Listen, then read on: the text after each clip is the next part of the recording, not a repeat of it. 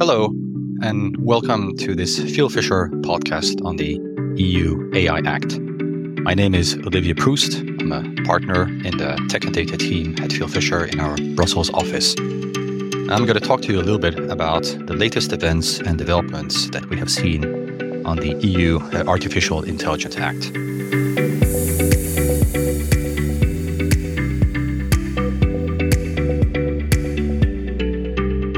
For those who may know, the European Commission made a proposal to regulate artificial intelligence back in April of 2021. Now, last Friday, that was on the 8th of December, we saw an unexpected development when the two co-legislative bodies, that is the Parliament and the Council, with the European Commission, reached a political agreement.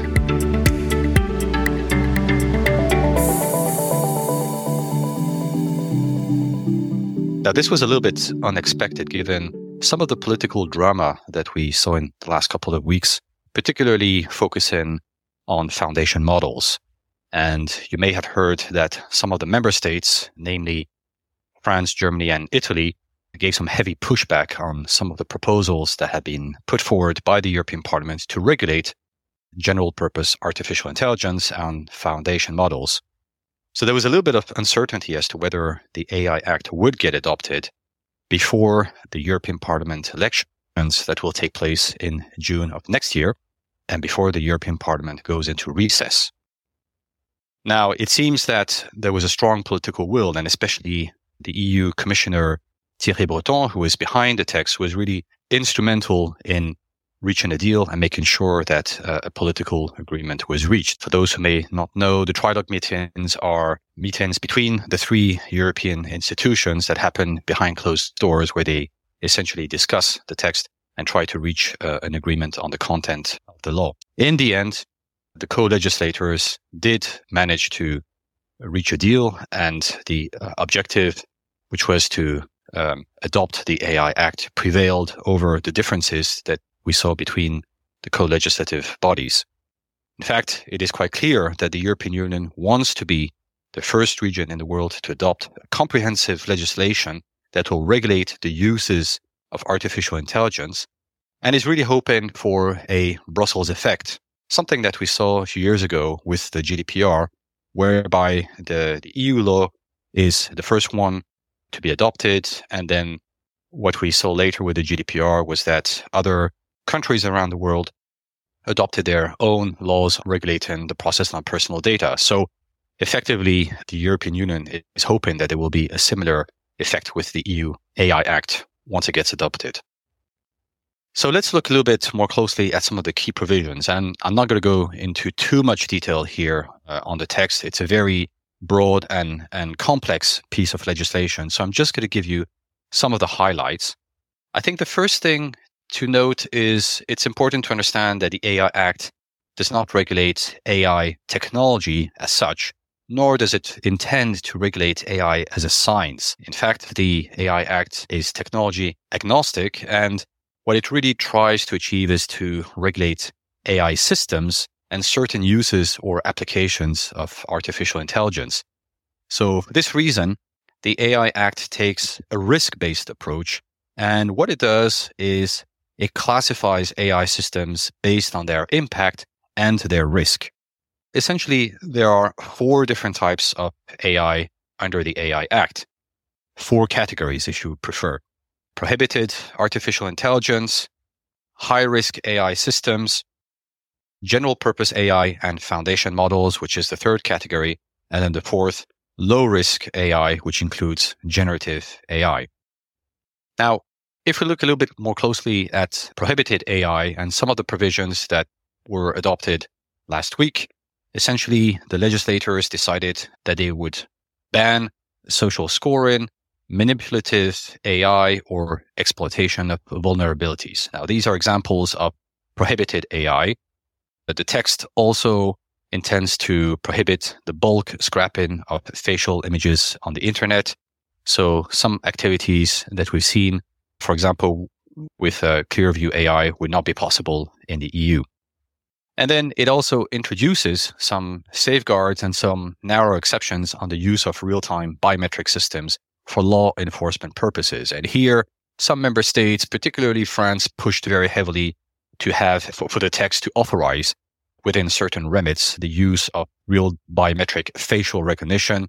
As you all know, France will be the host of the Olympic Games next year. So that's one of the reasons why they wanted this to be authorized. And also in recent weeks, we've seen a spike in terrorist threats, which is also another reason why law enforcement has been asking and pushing for this to be authorized within certain limits, once again, under the Act. So those are examples of prohibited AI. If we turn now to high-risk AI systems, here they fall into two categories. You have high risk in terms of the impact that an AI system is going to have on individuals, particularly on the health, the safety, or the fundamental rights of individuals. And here, it's interesting to highlight that AI Act introduces a new obligation to carry out a fundamental rights impact assessment. Now, for privacy professionals, this is a concept that we are familiar with because under the GDPR, you already have data protection impact assessment. So we see here a bit of a similarity, at least in terms of imposing certain requirements for AI compliance. So that is the first type of high-risk AI systems. The other type of high risk is in terms of product safety. Essentially, what this means is that if an AI system is a component of a product that falls under an EU sectoral law that regulates the safety of products that are developed and distributed on the EU market, then there is an obligation to verify whether to carry out for such AI system a conformity assessment in order to obtain the CE marking before that AI system can be introduced on the EU market. So here there is a link between the AI Act and the European sectoral laws that apply to the safety of products and machines and devices that are distributed on the EU market. If we turn now to the third category, which is the general purpose AI and foundation models. Now, here is where there was really a lot of discussion in recent weeks between the co-legislators. What's important to understand is that initially in the European Commission's proposal, there weren't any provisions on general purpose AI and foundation models. So these provisions were introduced by the European Parliament in its first reading on the text. What happened essentially is that the Council, so representing the EU member states, did not want to regulate general purpose AI and foundation models so as not to stifle innovation in the EU. Instead, what was proposed was a looser form based on self-regulation of foundation models, for example, by way of code of conduct. Ultimately, this was abandoned in the final stages of the discussions when the political agreement was reached. And what the co-legislators decided and agreed upon is essentially a two-tier approach. For general purpose AI systems such as ChatGPT, they will be subject to transparency requirements, which will include, for example, providing technical documentation to demonstrate that such AI systems comply with European copyright laws. And also they will have to disseminate detailed summaries about the content used for training the AI systems.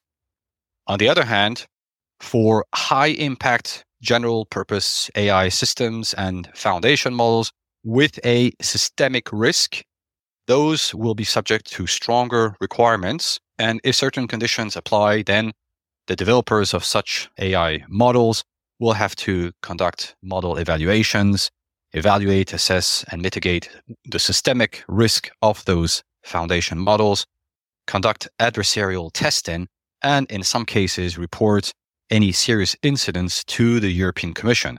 So we see here a clear distinction between those so-called high-impact AI models with a systemic risk and the other types of general-purpose AI systems, which are simply subject to transparency requirements.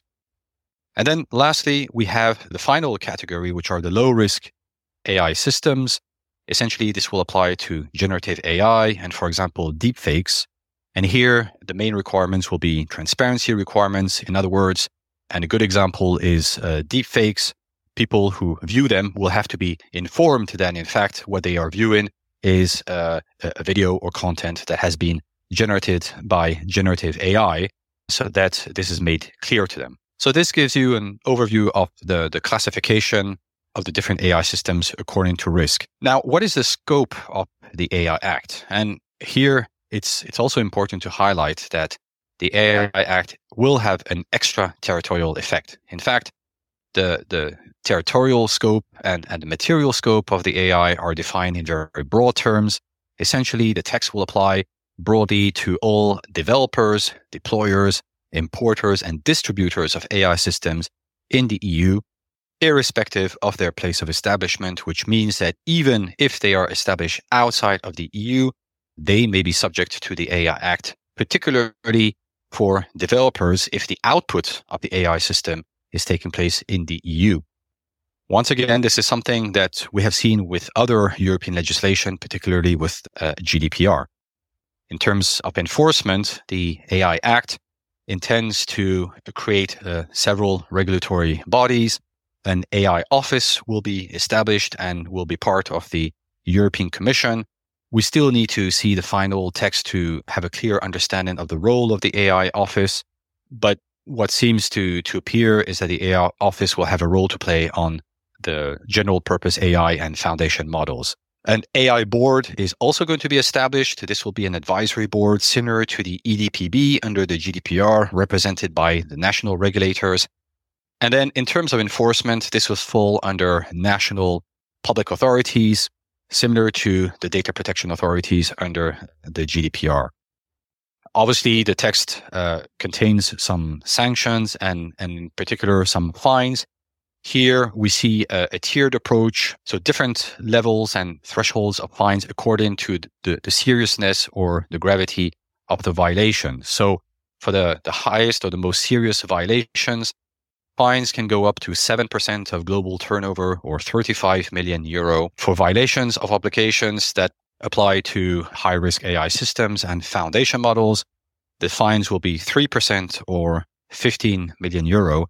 And then for other provisions that apply to the low risk and in particular, failure to provide accurate information, fines can go up to 1.5% of global turnover.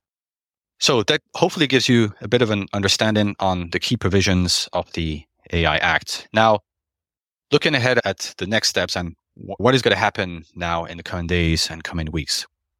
The first thing to note is that we don't have the final text yet. Once again, last Friday, what happened, it was an important development, but it was a political agreement that was reached.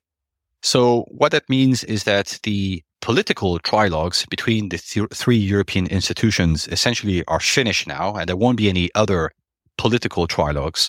However, there are still a few technical trilogue meetings that will take place, maybe 5 or 6 in the course of the month of December and possibly the beginning of January next year. So a few final technical meetings that are necessary to essentially to be able to reach a final and consolidated version of the text that is likely to bring us into January. Following that, the text is going to have to be formally adopted both by the two co-legislative bodies, so both the European Parliament and the Council, so they will each have to vote on the text. And once that is done, then the text will be published in the official journal of the EU. This will probably bring us into the spring of next year. Once the text is published in the official journal, then it enters into force. The entry into force does not mean that the text comes into full application yet. In fact, the text will provide for a grace period, which currently there is a 2-year grace period before the AI Act will come into full application. So essentially, this brings us to 2026. Nonetheless, some provisions will come into application sooner. This will probably be the case for the provisions on prohibited AI, which will probably come into force 6 months after the publication of the text. And some other requirements, for example, those applying to the large AI models, could also come into application sooner. So I think it will be important to see in the final text which provisions come into full application after the 2-year grace period and which will come into application sooner. So in conclusion, this tells us that it has been an important development, but there are still a few steps ahead before the text is formally adopted and comes into full application.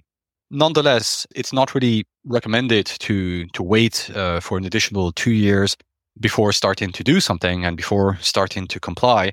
If we look back and based on our experience of the GDPR, we did see that those companies that started to assess how they needed to comply with the GDPR immediately after it was adopted, and those that used the 2-year grace period to put in place a GDPR compliance framework were in a much better position once the text came into full application. So there are certain things that companies can already start doing, such as carrying out gap analysis, starting to assess risks of the different AI systems that they are using within their organizations, drafting and implementing internal guidelines and good practices on AI, and perhaps also providing training to employees. So these are all things that companies can already start thinking about without waiting for the text to come into full application.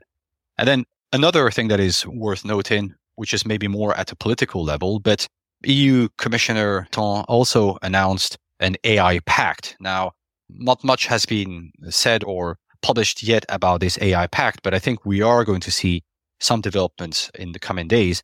Essentially, what this is, the European Commissioner asking companies to make a pledge that they will start applying and complying with the AI Act sooner, and that they will do this on a voluntary basis. Now, this is an interesting initiative. It remains to be seen whether companies will actually do this. But there was a recent statement made by President of the European Commission, Ursula von der Leyen, who says that there are already approximately 100 companies that have agreed to make this pledge and comply with the AI Pact. So I think we'll have to keep an eye on that. That could be an interesting development, and so it could already give an indication of how the market is going to react to the AI Act. So this brings us to the end of this podcast. Obviously, within Fieldfisher's technology and data team, we will continue to monitor all these legal developments very closely. We will also be running a webinar series on AI and the interplay between the AI and the GDPR in 2024. So we will analyze some of the key provisions and issues under the AI Act more closely. So do stay tuned and watch the space. And thank you very much for attending this podcast.